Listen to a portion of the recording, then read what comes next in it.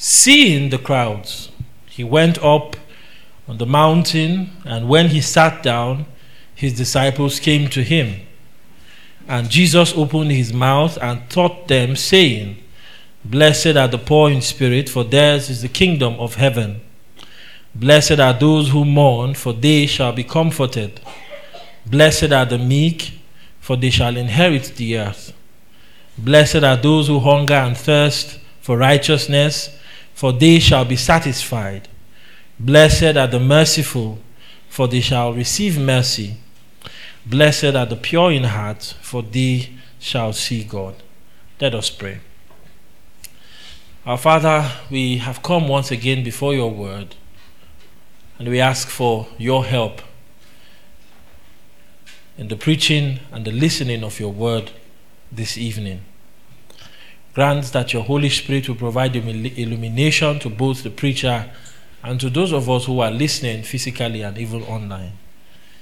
May we know of your working amongst us this evening. In Jesus' name we pray.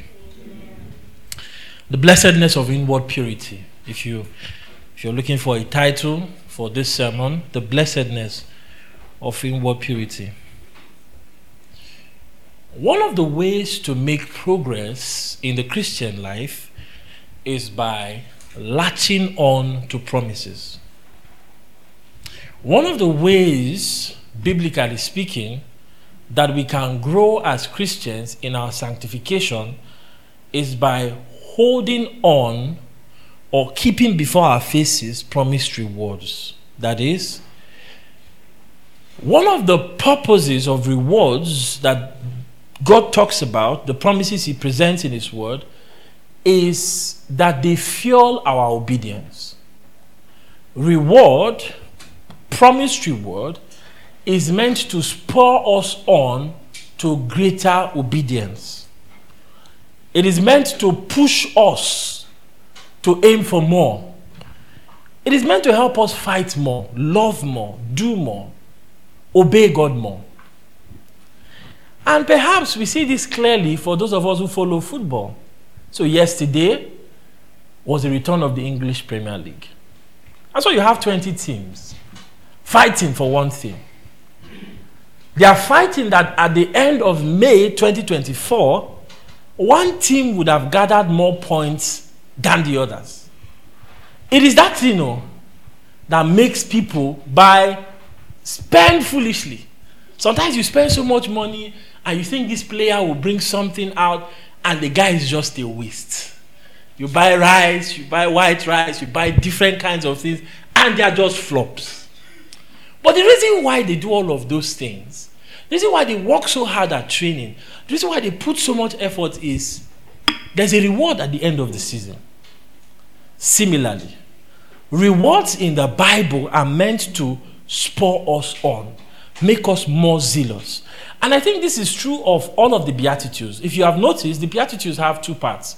Each Beatitude has a duty and a reward. And the reason why those rewards are there is to make us more zealous in keeping the duty. And I'll give us a practical example of what I'm talking about. With this Beatitude we're considering tonight, the 6th Beatitude. Kevin DeYoung, who is an American pastor and author, tells a story in his book called, the title of the book is The Hole in Our Holiness. Great book on sanctification. Awesome book. If you can lay your hands on it, please read it. And he tells the story of one time when he lived in a particular neighborhood. Now, in that neighborhood, there was a house he was always passing on his way to work. So he will always pass that house, drive by that house on his way to work. He never knew the people who stayed there. He never saw anybody's face. But once in a while, during summer, a woman would dress in a bathing suit and be washing the car outside. Once every summer, yearly, because the weather is a bit hotter, a woman will come not just in a bathing suit, but in an immodest bathing suit. And she will come and she'll be taking her bath. Not taking her bath, sorry, washing the car, giving the car a bath. And being a man, he confessed to being tempted every single time to look. Every single time. Take a look. But he said what kept him going, fighting that temptation, was the promise we are going to see in this sixth beatitude. And he said, I want to see God. I want to know God. Seeing God is way more better than a 3-second glance. I will pursue a pure heart so that I will see God on an ongoing basis. And my desire this evening is to show us that promise of seeing God is worth our pursuing a pure heart on a daily basis in our lives. That reward that you will see God is worth the first part of the beatitude, pursuing a pure heart. And I'll do it this evening by considering with us the first part, then the second part, and I'll bring some application by way of question. So, the first part of the statement says, blessed are the pure in heart. Jesus pronounces a blessing on those who are pure in heart. He says, these are the ones who are approved by God. These are the ones who are fortunate. These are the ones who are to be envied. And these are the ones who are truly happy. But then there is a problem. What does Jesus mean by heart? In our language today, when we speak of the heart, we usually speak about emotion. So I hurt you, I was heartbroken, my heart is strong, you have soft heart, you have this heart, and usually we're talking about the center of our feelings and the center of our emotions. Now, I'm not going to come up and say, don't ever use heart in that way. It's how we speak in the 21st century. It's okay. But biblically speaking, the heart of a person is more than just where they feel from. Biblically speaking, in the mind of the Jews and in the mind of the New Testament writers, the heart is not just comprised of our emotions, it's comprised of three things, really. The heart is comprised of the mind, which is the seat of our thinking and our understanding. The heart is comprised of our emotions, the seat of our affections. That is how we feel towards something, how we feel about something. And the heart is also comprised of the will, which is the seat of our decision making. So the heart really is the center of a man. It is from the heart of a person that he thinks, she feels, she desires, she makes decisions. The heart of a person is the source of all they do. This is why Jesus said in Matthew 15 verse 18, he says, what comes out from the mouth proceeds from the heart. And this is what defiles a person. Because out of the heart comes forth evil thoughts, murder, adultery, sexual immorality, theft, false witness, slander from the heart. That is the center. The source of everything we do is the heart. So, in a sense then, our heart is who we truly are. Not even necessarily what we do. The heart of a person is who that person truly is. And our heart is where the problem of the world lies. Why is there a war, or why are we fighting a war against Niger? It's a heart. It's a heart. You see, sometimes we lose sight of this fact, and we think that laws are enough to make a society sane. Laws can go so far. So long as the heart of people are defiled and impure and wicked, that's the source of all of our problems. So the solution of our problems in this world, ultimate solution, is not necessarily a change of constitution. It is a change of heart. The heart is where the problem is from. So the heart is the source of everything that comes out of us. It's our center. It's who we truly are. And Jesus says that blessed are those who are pure in heart. What does he mean by this? I believe that this purity that Jesus speaks about is two-sided. Now, many commentators try to emphasize one part of this purity and not the other. So I'll explain as we explore the two sides of this purity. And the reason why they do that, I don't know why they do that, but I think they are trying to go more than the scripture is saying. Purity, as defined by the word that is recorded for us in Matthew's gospel, is twofold. In the first place, purity of heart speaks to holiness of heart. That is an inward holiness. That is to have a clean heart, a heart that is pure. A pure heart is a clean heart, a holy heart that is clean. And Jesus is, of course, saying this in Jesus was talking in the time of the Pharisees, who emphasized a lot of outward cleanliness. So one time, the disciples of Jesus were eating. I know their issue, that they did not wash their hands to the elbow. What the Pharisees were emphasizing was physical, outward cleanliness. And when Jesus says, blessed are the pure in heart, he's talking about inward purity. That is purity that comes from the inside. So the person who is pure in heart is clean from the inside. He has clean thoughts, clean affections, clean desires. That's the first part. But many commentators don't like talking about this, and I don't know why. But this is the first part. Cleanliness is part of what Jesus means by purity of heart. But added to that, when Jesus says, blessed are the pure in heart, he's talking about singleness of heart. A person with a pure heart has an unmixed heart. Now, I'm going to use the illustration of gold. When we say something is 100% gold, what do we mean? We do not mean that it is clean gold. We mean that it is unalloyed gold. That is, if you take that gold, there will be no iron, there will be no zinc. It would have been cleansed of every impurity. So that thing is 100% gold. A pure heart is a heart that is 100% devoted to God. It is a heart that is not shifting from God to mammon, from this to this. Jesus really said this, right? That a man cannot serve God and mammon. An impure heart is the kind of heart that says, I will serve God on Monday morning, but on Tuesday morning, I will serve mammon. A pure heart will say, no, I must serve God. My loyalty is undivided. To have a pure heart in this sense is to be utterly sincere. That is, a person can come before God and say, God, this is all I am, and that is really all I am. There's no hidden motive. There's no hypocrisy. Coming before God and saying, God, this is who I am, but in my inside, that's not who I am. Or presenting myself to people and saying, this is who I am, but on the inside, that's not who I am. It is to be of a single mind. And one illustration from church history is the story of St. Augustine. Some of us know his story. St. Augustine, as an unbeliever, struggled with sexual purity. So he was entangled in several sexual sins. And his mother would pray for him. They would pray for him. And at some point, the guy began to struggle between sin and God. And he was having that struggle in his soul. And one day he made a prayer. He says, oh God, make me chaste. Make me holy. But not yet. That's a man with an impure heart. His loyalty is divided. Lord, make me holy. But wait small. Maybe let me finish this business I'm doing that I know is a wicked deal, and then make me holy. Oh God, I don't want to sin again, but let me finish this series first.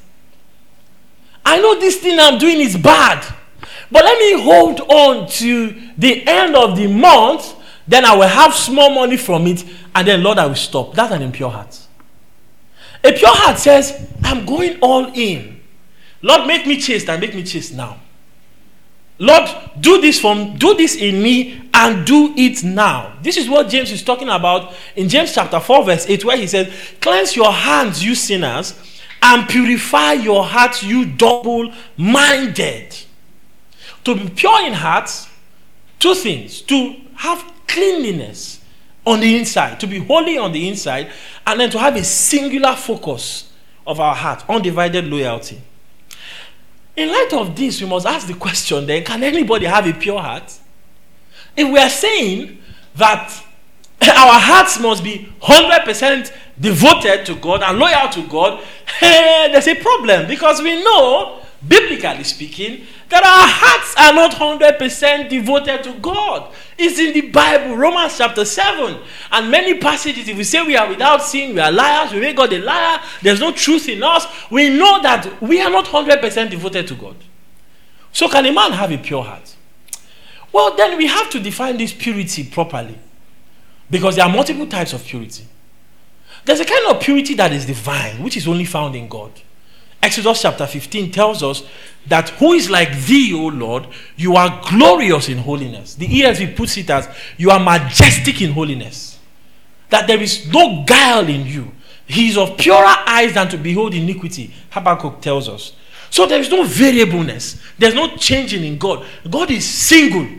If God wills something, God is the same. He's not shifting like us. He doesn't have divided loyalties. There's no guile in him. He's 100%. If we are talking about that kind of purity, then we cannot have it.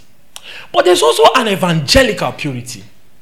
And I'm going to draw our attention or take us back to a Bible study we had 2 weeks ago about our good works. That our good works are accepted by God even though they are not 100% good. That our good works, even though they are filled with impurity, God accepts them in Christ. The kind of purity we are talking about is gold, yes, proper gold, but mixed with some iron. And God calls this purity in a gospel sense. Now, we must be careful to take this as an excuse.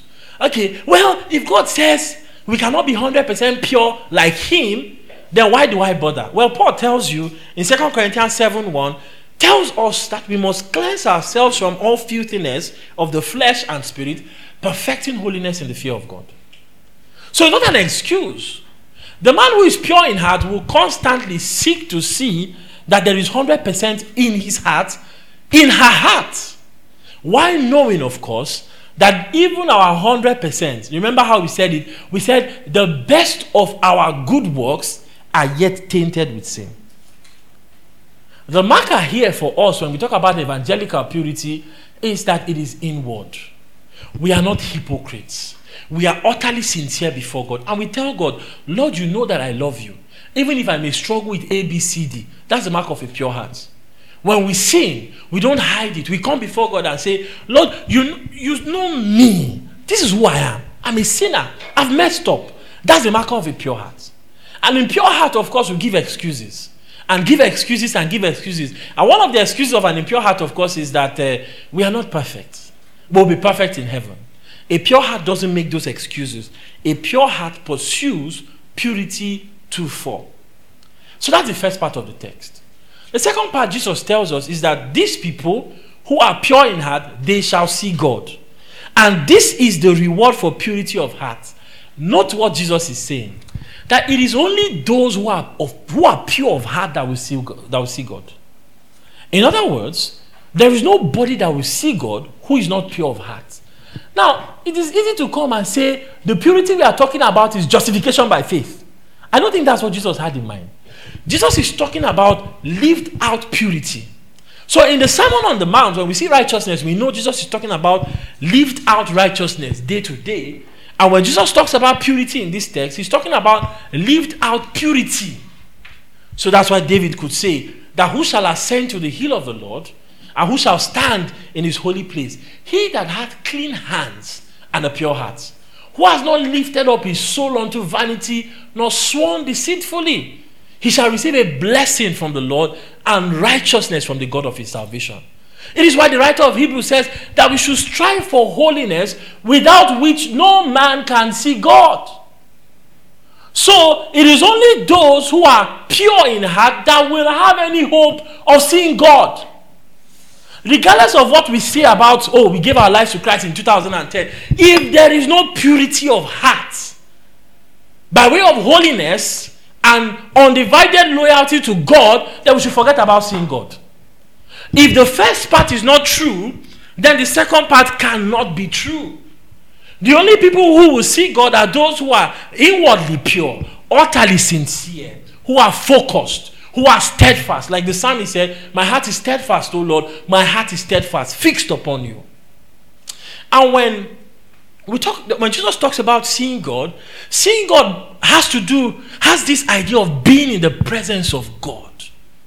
To see God is to be in God's presence.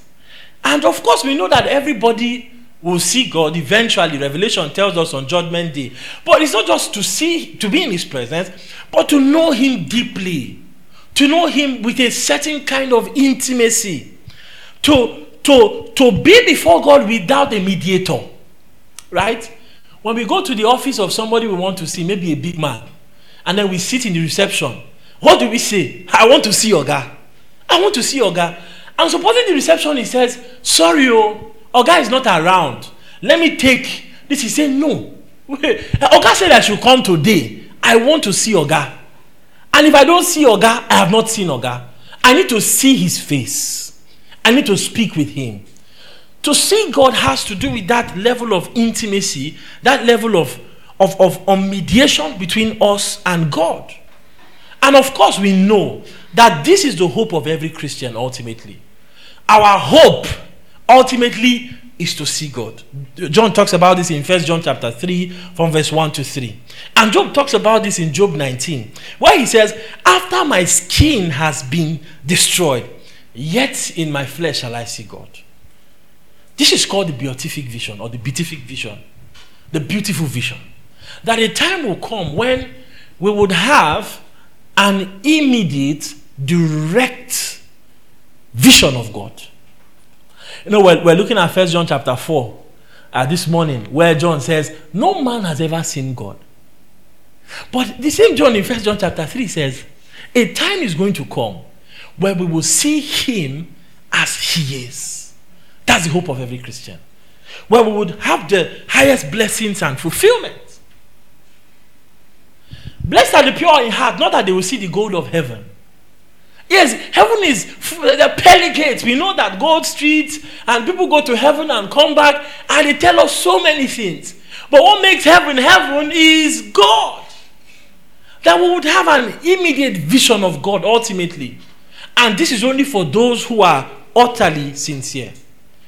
But there's also a part, there's also a now in this idea of seeing God. You see, when Kevin DeYoung, in the story I told us earlier, said he wanted to see God, he was talking about seeing God today. That is to enjoy a sweet relationship with God. See, impure hearts cannot have a sweet relationship with God. You know why? Because an impure heart will not love a pure God. An impure heart will not want to do anything, will not want to have anything to do with a pure God. That's why Isaiah fell down and says, I am a man with unclean lips. That's who I am. When I behold this holy God and pure God, my impurity cannot stand. I can't have a relationship with him. To see God for a pure man is to see him in his word. To read his word and really see him. Oh, there's Bible reading and there's Bible reading. Some of us know this practically. That there is a reading of the Bible which is just to tick, I have finished Genesis. And I know in my heart of hearts that reading through Genesis, I did not see God.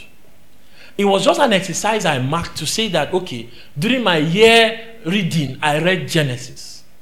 To see God is to see him in prayer. That is the eyes of our hearts are opened to behold him, to enjoy him in prayer.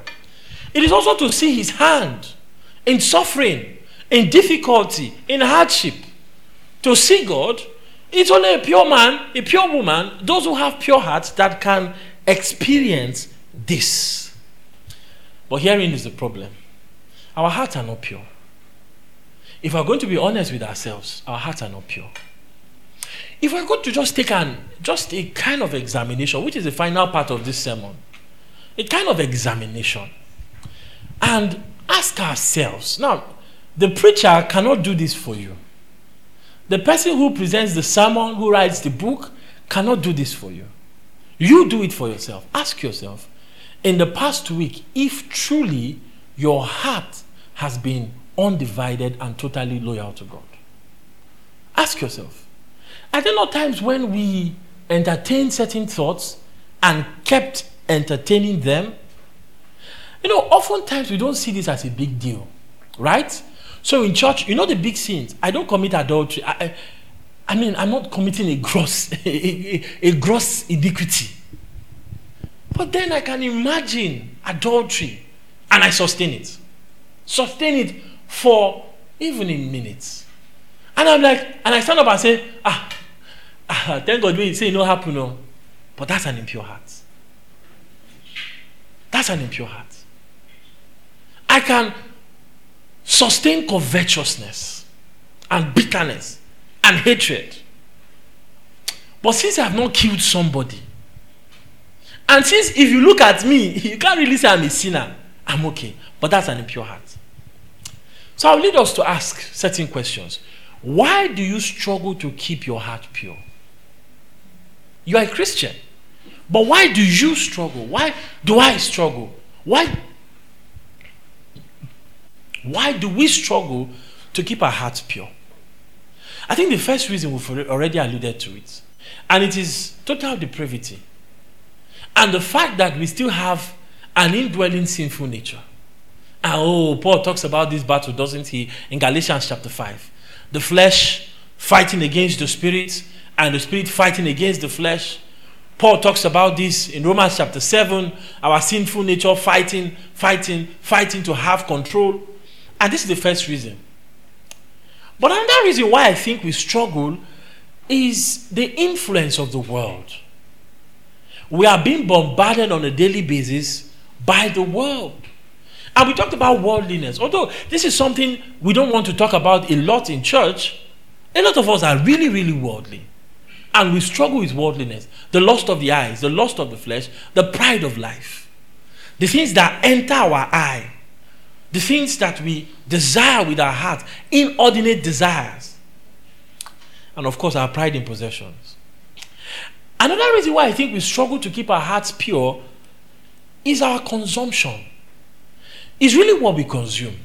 See, Bro Felix and some health guys will tell you, you are what you consume. What you eat is who you are. Spiritually, what we consume will determine the purity level of our hearts. It is interesting that we think that we can consume certain things, neglecting God's word, and we'll have a pure heart.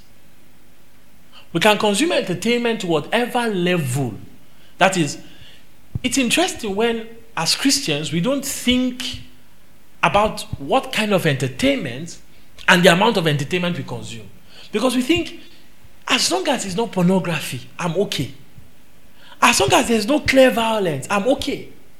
As long as there's no big sin being committed, I'm okay. I can sit in front of the television or the laptop or the mobile phone for a whole day. I'm okay. It no matter. But the more we consume certain things, our consumption prevents us from having pure hearts. And of course, unconfessed sins. Friends, one of the reasons why we don't have pure hearts is we have favorite sins. Let's be honest. And this is not, remember I said the preacher cannot do this for you. I cannot do it for you. I'm even trusting God to do it for myself. One of the reasons we struggle with purity of heart in our minds, in our emotions, in our will, is the fact that there are some sins we are not ready to let go. That there are some sins we say like Augustine, Lord, I want to be holy. And as we are praying that prayer, Lord, make me holy. Lord, make me holy. We're just thinking, Kai, but not in this aspect of my life. That there are areas in our life where we still want to just have some kind of control. Some things we are not ready to let go of. And there are many reasons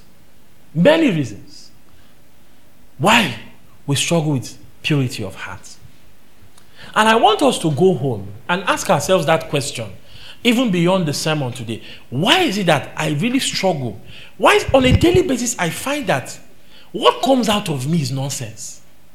It's nonsense. I was on a thread. We used to call it thread this day on the X app. And one pastor was trying to address this issue of a young man or woman, I can't quite remember, struggling with a lot of sexual thoughts. That is the constant feeling to have sexual relations. And he hit the nail on the head when he said, the problem is really the fact that you are taking in something.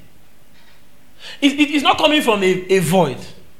There's a certain environment you put yourself in that makes those thoughts come out of you. You are constantly angry, constantly bitter. There's something going on and I cannot do this for you. So this is an exercise for us all, that we should go and ask ourselves, why is it that I'm angry? There are things that just pop out of maybe in a moment of anger, I just say something to my husband or my wife or my child, and then I draw back and I can still say this.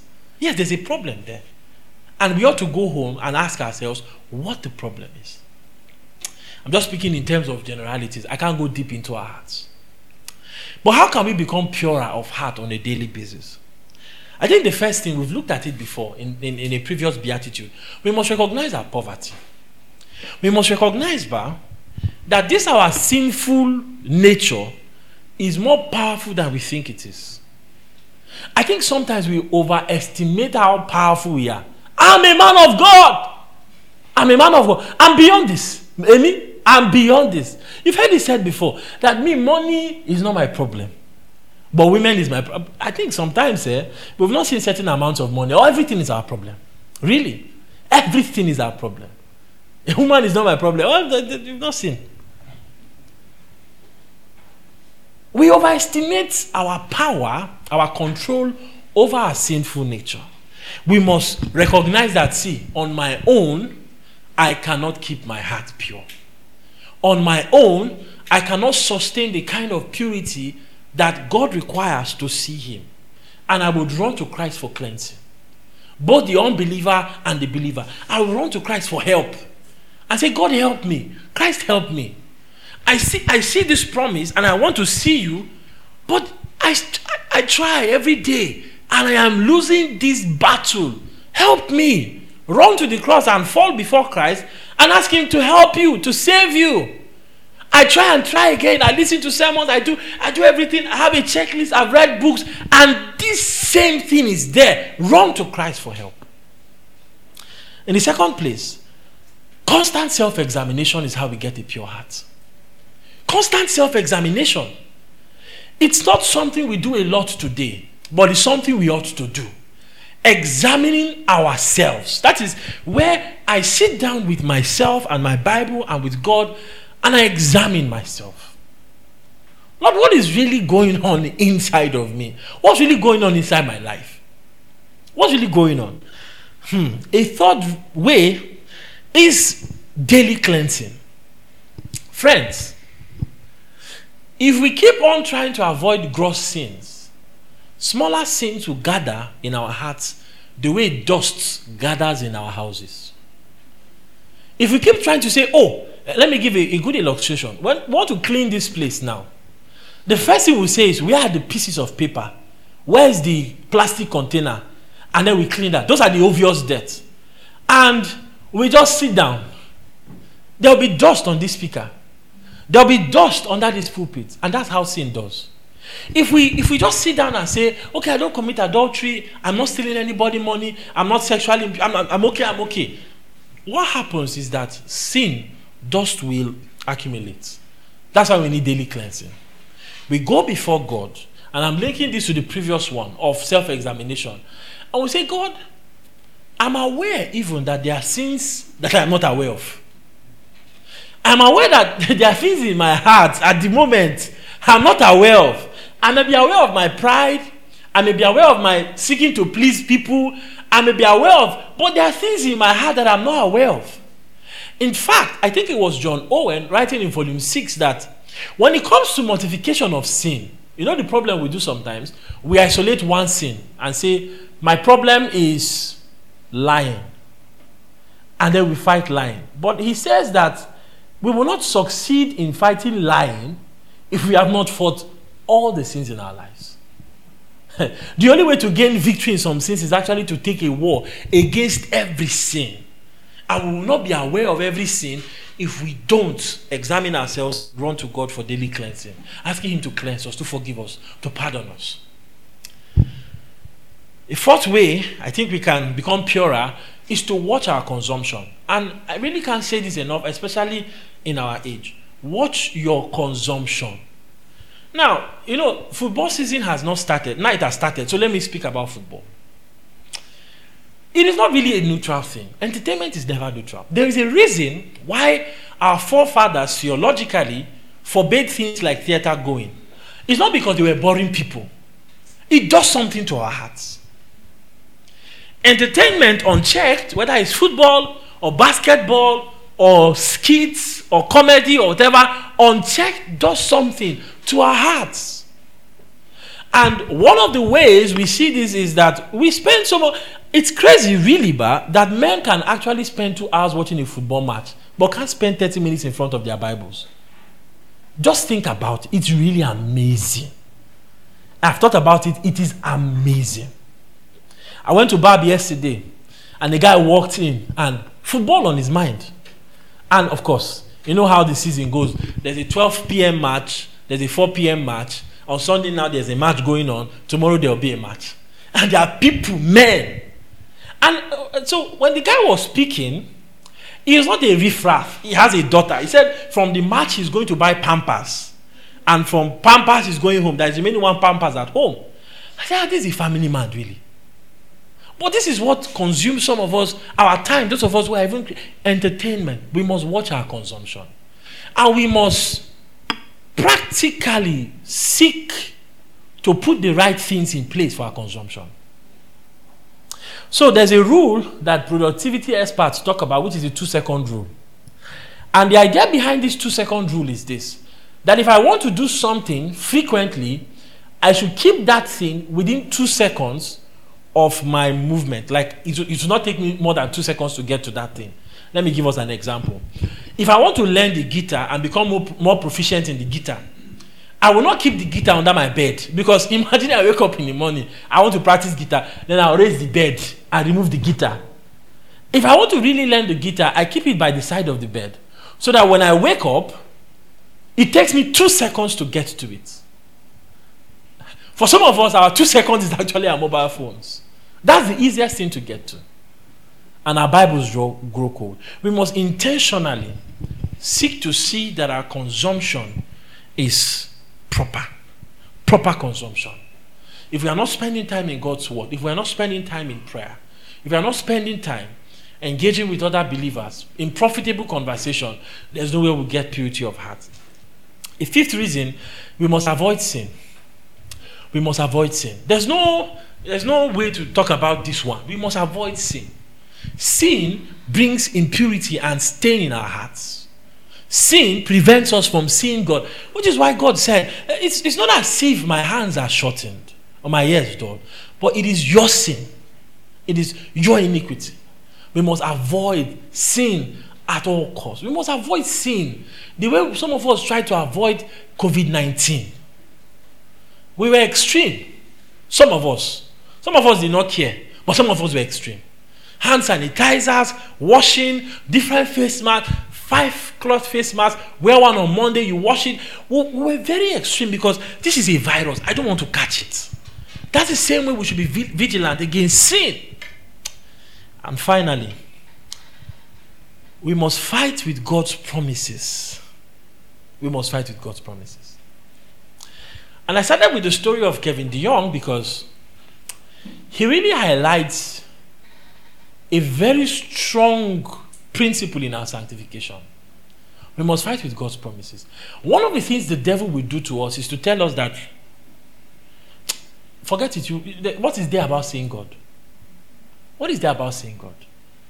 After all, you can sin, repent, move on with your life. There's nothing, everybody does it. But the man who looks upon God's word and sees that there's a sight of God that I will have if I pursue purity, that man will win the war for purity.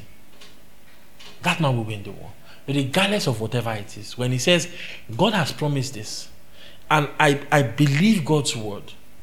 In fact, every sin the devil makes us fall into, it starts from us doubting what God has said, the promises of God. There are pleasures in God. There's no pleasure on this earth that compares with the pleasure of seeing God on a daily basis and eternally, finally, directly. There's no pleasure. There's no sin. There's no entertainment. There's nothing. Everything we think we enjoy are nothing compared to the pleasure of seeing God in Christ, here and in the hereafter. And may God grant us this purity and this reward of seeing him. Let us pray. Oh God, we ask that you take these words we have heard, that you apply it deep in our hearts. In Jesus' name.